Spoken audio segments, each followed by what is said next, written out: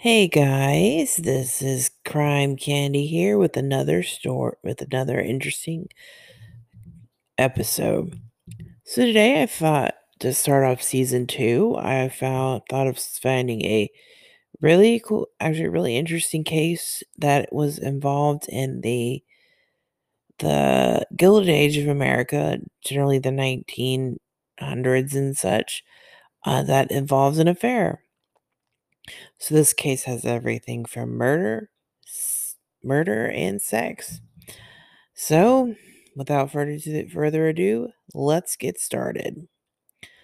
So, 15-year-old Evelyn Nesbit came to New York City in December 1900 to continue a modeling career that had begun to blossom in her home state of Pennsylvania. Within days of arrival, one of the city's most respected painters, James Carroll Beckwith, hired what he called this perfectly formed nymph to pose twice a week at his 57th Street studio. Soon Nesbit, with her fresh and inscrutable face, found herself in great demand for modeling jobs, both among photographers and portrait artists. The girl, dubbed by reporters as Little Sphinx, appeared on postcards and magazines such as Cosmopolitan, Vanity Fair, Harper's Bazaar, and the Ladies' Home Journal. Evelyn Nesbit became America's first genuine pinup girl. Her stunning looks overcame a lack of training as an actress when in May 1901 she accepted a role as a chorus girl in Broadway's most popular musical of the day, Flor Flor Floridora, I guess. So Nesbitt's charm attracted the interest of Stanford White, New York City's most famous architect. White designed landmarks could be found all over the city, from his Washington Memorial Arch to the Bowery Saving Banks to the Gold Library at NYU. White's Madison Square Garden, a large entertainment center in Spanish Renaissance mode, was a site for concerts, horse shows, balls, exhibitions, and live theater. The building featured a soaring, elegant tower, then the city's highest, topped by a scandalously nude 13-foot statue of Diana shooting a bow and arrow. Biographer Brendan Gill described the architect as a big, bluff, open level man of superb talents and the predatory satire. Stanford White had nearly insatiable desire for young girls and wild sex. In 1887, White and a group of fellow New York City libertarians started the Sewer Club, a place for drinking and wild and sexual excess. Girls seemed to find White's money and power irresistible, enabling him to keep several affairs going at a time. 46-year-old Stanford White persuaded another chorus girl to arrange Evelyn Nesbit's attendance at what Nesbit came to assume was a society luncheon at a posh New York City venue. Instead, Nesbit's introduction to White came at lunch for just four at the architect's West 24th Street apartments. Later, Evelyn recalled thinking White terribly old, but she instantly found attractive White's boundless playfulness. After lunch, White led Evelyn and her family friend to an upstairs room where a red velvet swing hung suspended from the ceiling. White urged Nesbit onto the swing, gave several vigorous pushes, and then laughed and clapped with delight as the young object of his fancy soared toward the ceiling. Over the course of the next several weeks, Stanford White won the confidence of Evelyn's protective yet gullible mother. With Mrs. Nesbit convinced that the clever and kindly White had only a paternal interest in her daughter's welfare, she gave her blessing to Evelyn's attendance at a series of lunches and parties hosted by the architect. Miss Nesbit's decision to encourage the relationship doubtless was made easier by White's generosity. She began calling it Stanley their benefactor. Evelyn, her mother, and White became, in words of the young model, fast friends. After 2 months after the relationship began, Mrs. Nesbit took a trip back home to Pittsburgh after White promised to pay the fare and make all necessary arrangements. Before she left, Mrs. Nesbit made Evelyn promise to see no one other than Mr. White while she was gone. A few days later, the inevitable happened. A cab requested by White deposited Evelyn, who was expecting to be entertained at another party, at his apartment. There were no guests to be found. White apologized, explaining that all his other invitations were turned down, but they make the best of the evening. The champagne flowed freely, and before long, Nesbit, or Evelyn, according to her account, passed out. When she awoke, she found herself lying nude on silk sheets in a mirrored canopy bed. A streak of blood browned down her inner thigh. As Evelyn started to cry, White passed her a kimono and said, "Don't cry, kittens. It's all over. Now you belong to me." And I'm also going to mention White was in his upper 40s and Evelyn was only 15. So, unfortunately, you guessed it, he raped her and pretty much claimed her as her possession. And unfortunately, that is how their relationships started. Which, in my opinion, is incredibly disgusting. It took Evelyn several days to sort out her complicated feelings, but eventually she returned to the man she later called her benevolent vampire. For the next 6 months, White and Evelyn saw each other almost daily. For her 17th birthday in December 1901, White presented Evelyn with a pearl necklace, 3 diamond rings, and a set of white fox furs. Evelyn soared again on the red velvet swing, but not always with her clothes. Decades later, in her memoirs, Evelyn would save the middle aged man she gave her virginity to. Stanford White was a great man. That he did me wrong. That from certain moral standards he was perverse and decadent. Does not blind my judgments. In the late summer of 1902, a new and younger man entered Evelyn's life. John Barrymore, a rakish 21-year-old newspaper sketch artist, met Evelyn at one of White's festive parties in the tower of his Madison Square Garden. When Stanford White set off for Canada on a 2-week fishing trip, Barrymore made his move, and soon the young couple's budding relationship became a focus of town gossip. When Miss Nesbit learned of her daughter's new love, she swept into action, asking Stanford White to intervene and break up their relationship. Faced with a two-pronged attack from White and her mother, Evelyn reluctantly agreed to hastily throw together a plan to enroll her in a boarding school in New Jersey. Meanwhile, yet another man had been watching her every move. To Evelyn, during the run of the show Wild Rose, in which she starred, Mr. Monroe was just one of the countless men who seemed to have a crush on her. Mr. Monroe attended 40 performances of Wild Rose and regularly sent Evelyn flowers, letters, and offers of larger gifts. He also asked for dates, which Evelyn politely declined. Mr. Monroe was, in fact, eccentric millionaire Harry K. Thaw from Pittsburgh. Thaw's interest in Evelyn seemed to have its source in Thaw's obsessive hatred of Stanford White, who he believed was blackmailing him from New York City clubs he sought to join, and who he considered to be a wholesale ravisher of young girls. Fueling Thaw's love of Evelyn was his desire to protect Evelyn from the dastardly Mr. White. In 1902, Mr. Monroe finally succeeded, through an intermediary, in arranging a lunch day with Evelyn.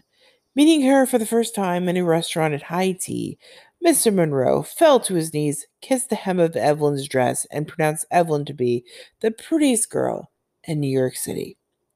Thaw was nothing if not persistent in his courtship of his dream girl, and in due time revealed himself with great flourish to be the very rich Harry Kendall Thaw of Pittsburgh. Evelyn later wrote, a disguised Napoleon, revealing himself to be a nearsighted veteran on Elba, could not have made the revelation with greater aplomb. In April of 1903, while nearing the end of her term at boarding school, Evelyn developed acute appendicitis, requiring life saving surgery. Thaw rushed to her hospital room and kissed Evelyn's shaking hand. During the operation, Thaw and Miss Nesbit discussed Evelyn's future. A few minutes later, which Evelyn would later call the worst mistake of her life, she and her mother and Harry Thaw sailed from New York for an extended vacation in Europe. In a Paris hotel suite at Thaw's urging, Evelyn Nesbit told the story of her champagne fueled flowering 2 years earlier in Stanford's White Mirror.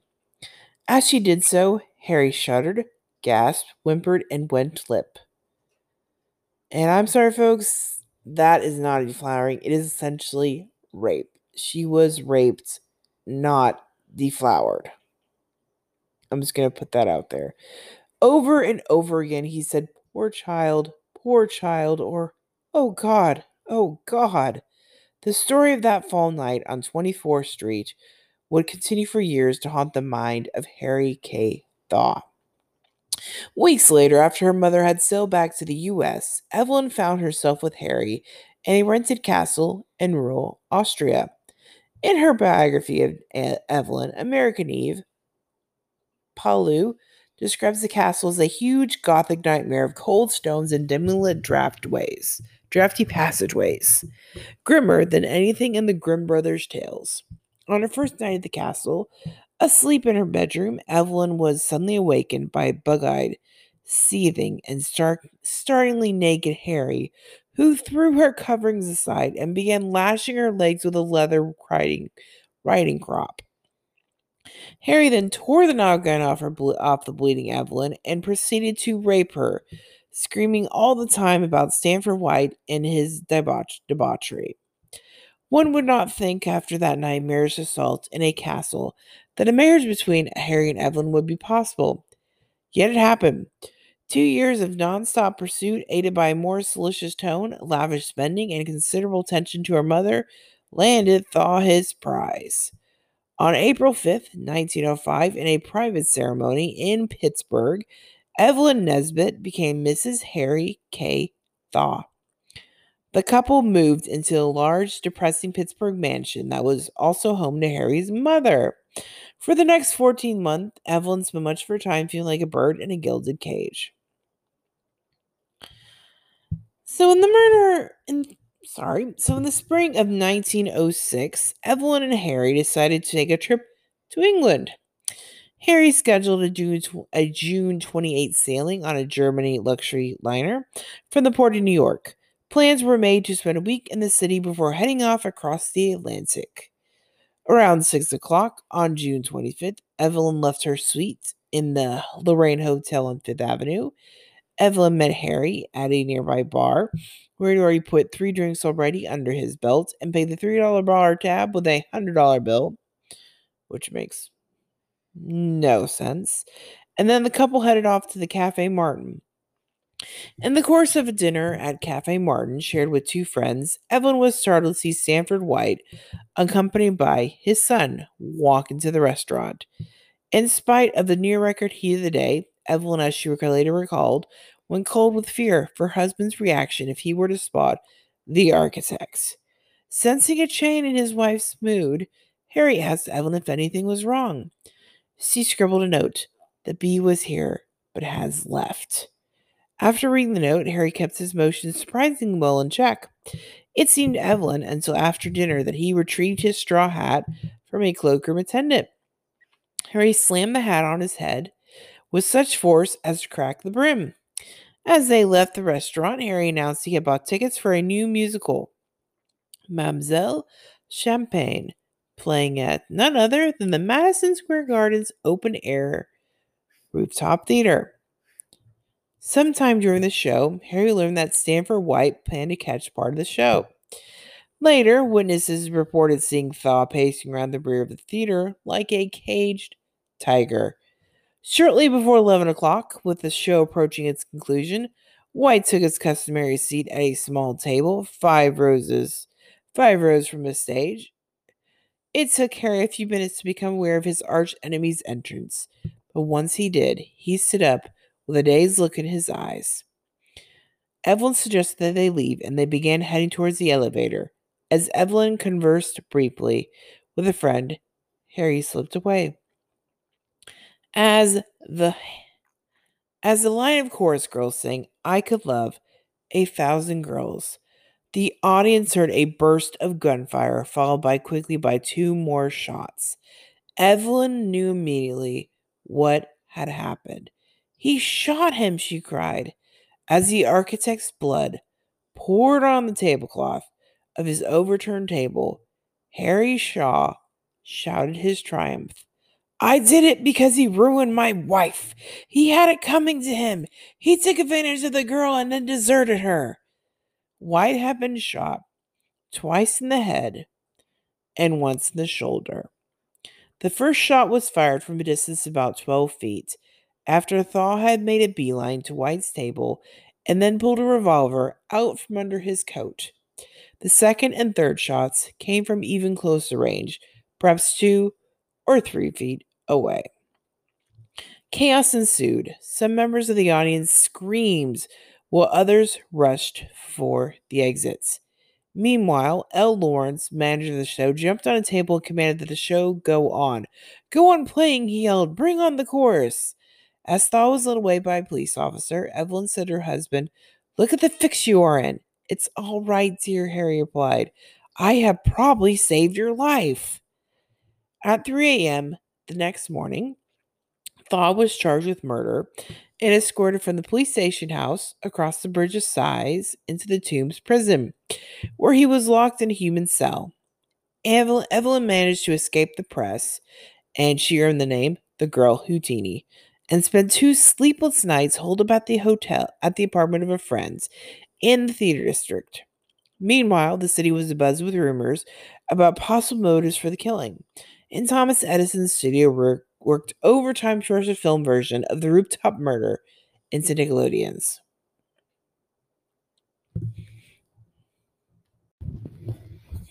Sorry about that. I was having some technical difficulties. Okay. So the original strategy of the district attorney, William T. Jerome, was to have Thaw declared legally insane and shipped off to an asylum. The state would save a great deal of money, and the theory seemed consistent with the defendant, who shot his victim in front of 1,000 witnesses and then used every opportunity to boast about his good deed. Thaw's original attorney, Louis Delafield, seemed content to go along with the DA's approach, concluding it could be the only way his client could avoid the electric chair. Harry Thaw knew no part of an insanity plea and quickly labeled his attorney the traitor for even suggesting it. 3 weeks after Delafield took the case, Thaw dismissed him. Harry looked forward to his trial and his chance to expose a set of perverts who preyed upon young girls and deserved nothing less than death. So, jury selection began in January 1907. After questioning 600 prospective jurors, a jury of 12 men was finally seated. Meanwhile, the proud Thaw family, unable to stomach a traditional insanity case, settled on proving through their new team of lawyers that Harry had experienced a a brief bout of temporary insanity that could be expected of almost any American male to be put to the same stressors. To Prosecutor Jerome, the case was a simple one. Thaw killed White out of simple jealousy. Thaw was not Evelyn's savior, and Jerome intended to disprove any such suggestion. He told reporters that if Evelyn sought to portray her husband as a hero, he would tear her limb to limb and exhibit the interesting remains triumphantly, which is terrifying in my opinion. When the trial opened on February 4th of Justice James Fitzgerald, the prosecution delivered a 7-minute opening statement, offered 2 hours of testimony outlining the bare events surrounding the rooftop murder, and then rested its case. Eyewitness Warner Paxson describing the shooting and told jurors how he led Thaw out of the theater and down an elevator to where a police officer might be found. Paxson testified that Thaw explained as he was being led away, "I did it because you ruined my wife." To which his wife responded, "Yes, Harry, but look at the fix you're in now." Thaw replied to Evelyn, "I probably saved your life." Coroner Timothy Kane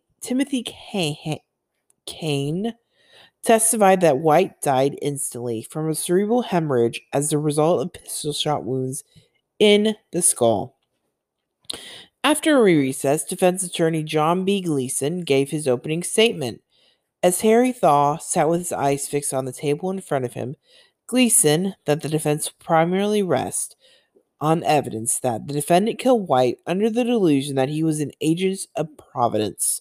Gleason said that Thaw had, for 3 years, been suffering from a disease of the brain, which culminated in the killing.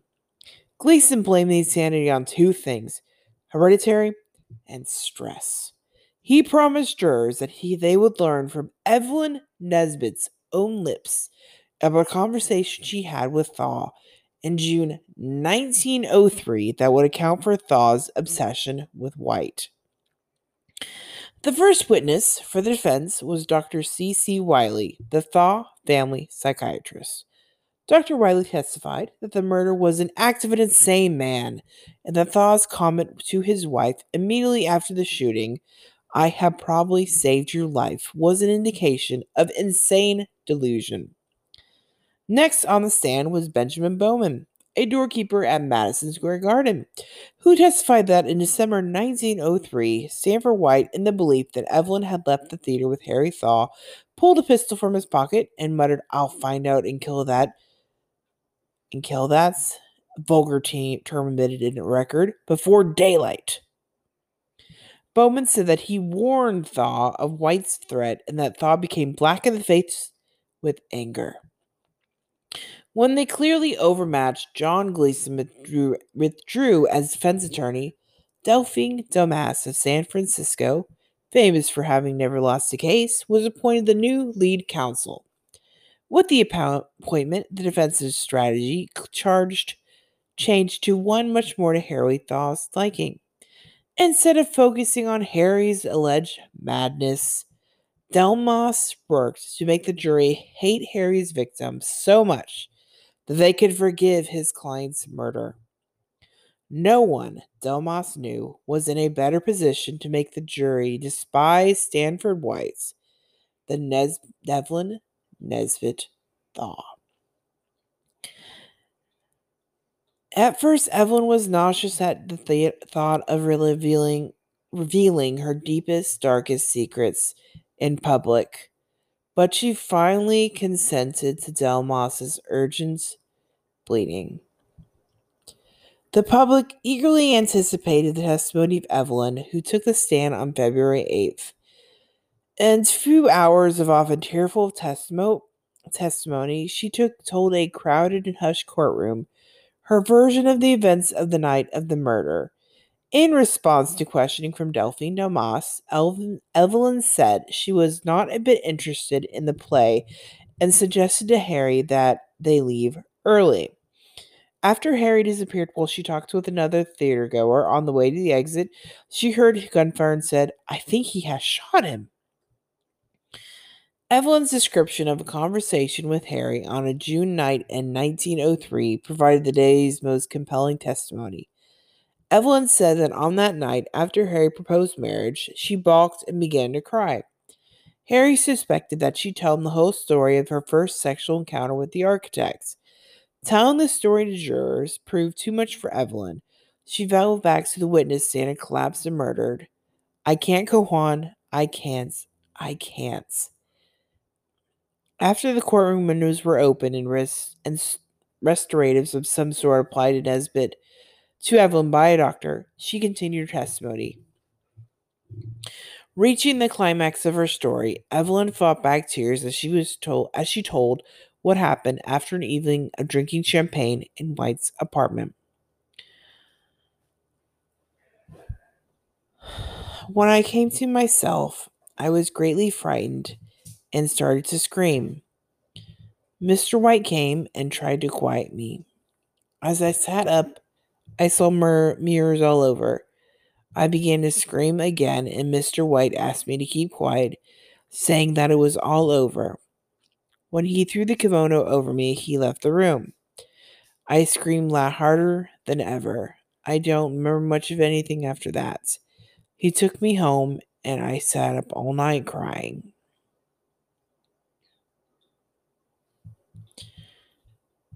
Domas asked Evelyn what White told her after the night. Evelyn replied, "He made me swear that I would never tell my mother about it. He said that it was all right, that there was nothing so nice as young girls and nothing so loathsome as fat ones. You must never get fat." According to a contemporary trial account, the jury gasped at every sentence, shuddered at every disclosure of the beautiful witness in the navy blue suit, white linen collar, and black velvet hat with artificial violets. The next day, Evelyn testified about the intensifying feud between White and Thaw. She told jurors that after her return from a European trip with Thaw, White warned her to stay away from that morphine addict and arranged for her to meet an attorney, Abe Hummel, who could protect her from Thaw. She testified that Hummel put in an affidavit a lot of stuff that I had been carried away to Europe against my will, even though she told him I certainly had gone of my own accord. Evelyn testified that when she later told Harry about her encounter with White's lawyer, he became very much agitated and called Hummel a blackmailer. After her conversation with Harry, Evelyn went down to Hummel's office and demanded that the papers she signed be destroyed. Then they put the paper in a big jardiniere, she testified, and burned it. Evelyn said that any time thereafter that she reported to Harry about even the briefest chance meeting with White, Harry bit his nails and looked excited. Domas quizzed Evelyn about some of the more scandalous episodes in White's past, including his infamous girl in a pie stag dinner. Evelyn testified that a girl about age 15 in a gauze dress was put in a big pie with a lot of birds. During the dinner, the girl jumped out of the pie and the birds flew all about the room. Evelyn said, "I told Mr. White I'd heard later he had ruined the girl that night, but he only laughed."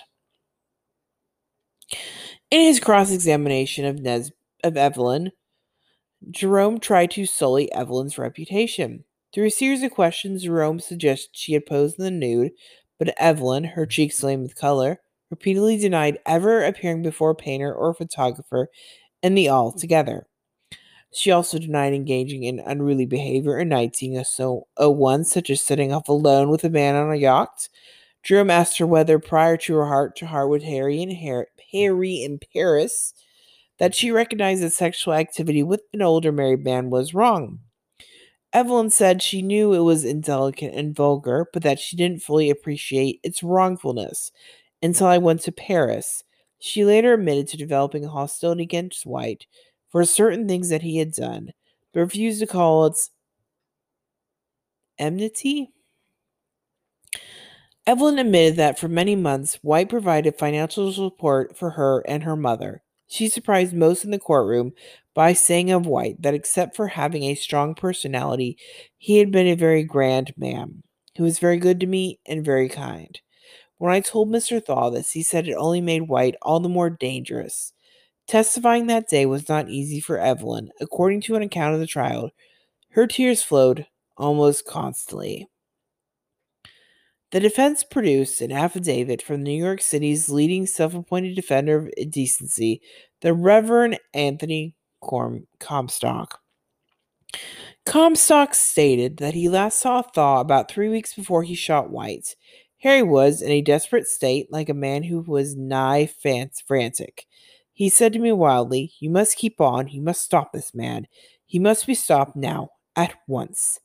The defense also introduced a letter sent by Thaw to Comstock, which describes in words and drawings White's West 24 studio, a place consecrated to debauchery. in which workmen outside the building have frequently heard the screams of young women. Thaw's letter included sketches of the red velvet swing and the mirrored bedroom.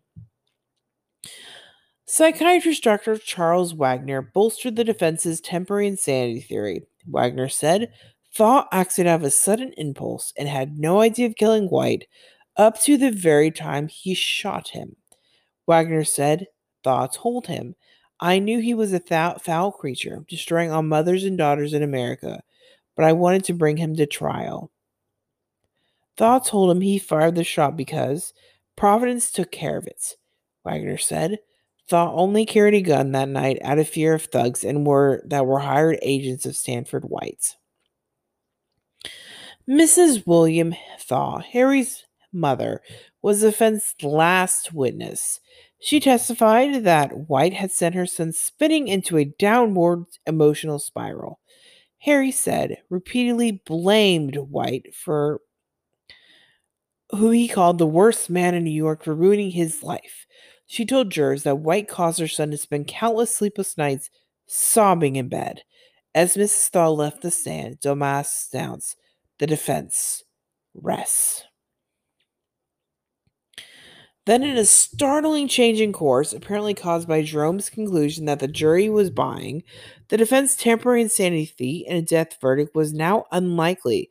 The prosecution suddenly changed course and sought to prove Thaw insane, both at the time of the murder and at the presence.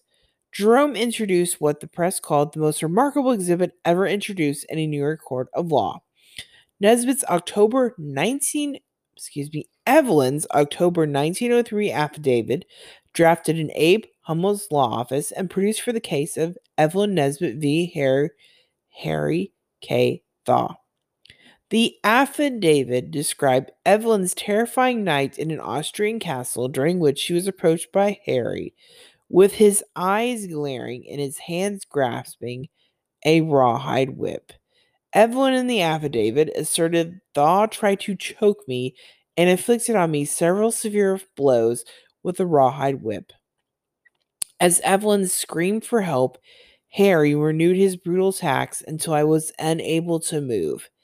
The affidavit asserted that never thereafter did Harry attempt to make the slightest excuse for his conduct. Evelyn, in her statement, also alleged Harry was addicted to the taking of cocaine.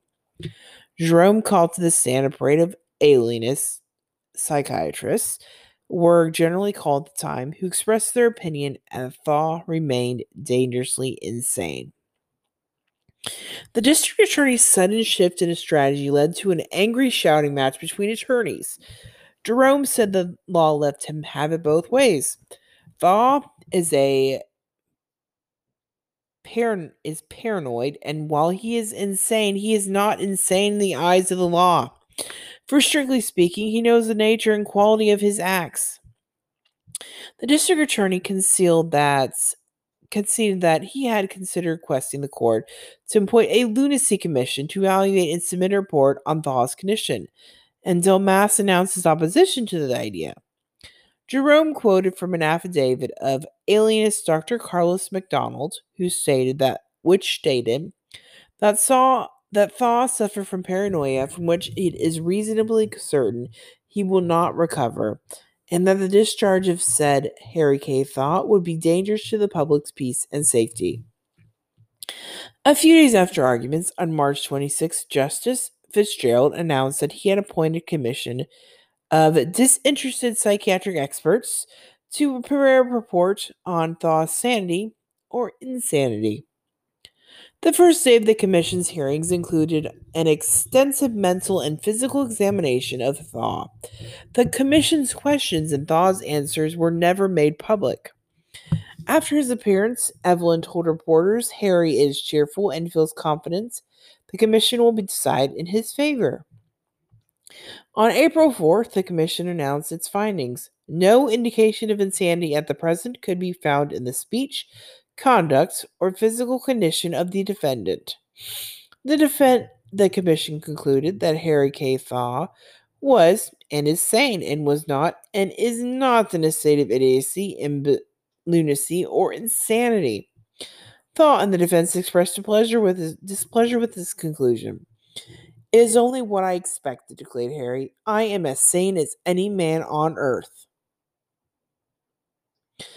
So on April 8th, Delphine DeMoss delivered a memorable summation for the defense. He said the story of Harry and Evelyn was the saddest, most mournful, and tragic which the tongue of man has ever uttered, or the ear of man has ever heard in a court of justice. It might, he said, have been written by the hand of Shakespeare. He reminded jurors of what happened to Evelyn after she was lured into the den of the evil genius, who had promised to be her protector. White, he said, perpetrated the most horrible crime that can deface a human heart.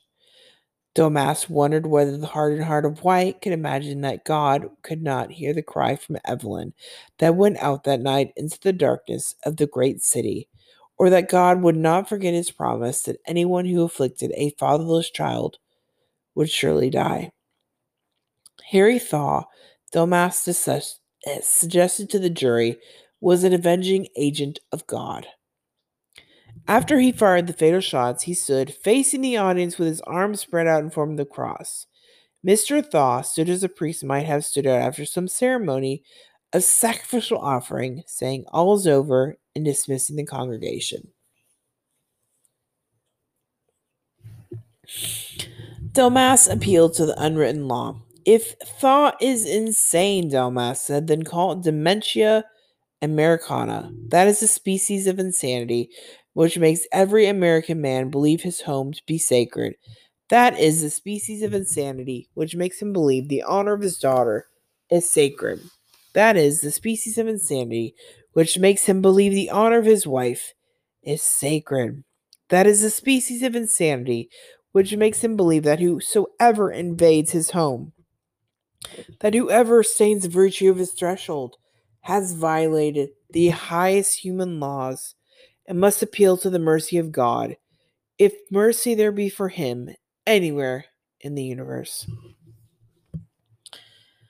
So, closing for the state, William Jerome asked the jury whether it was also part of the unwritten higher law that a man may flaunt a woman through the capitals of Europe for 2 years at his mistress and then kill. This is not a case of dementia Americana, Jerome said, but a common, vulgar, everyday tenderloin homicide. Why, Jerome wondered, would the angel child go back again and again and again to the great ogre who had supposedly wrecked her life? Let's blame the victim now.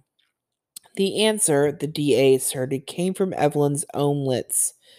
I know of no one who is nicer or kinder than Stanford White, Jerome argued. You may paint Stanford White as in a black color as you wish, but there are no colors in the artist's black box enough to paint Harry Thaw.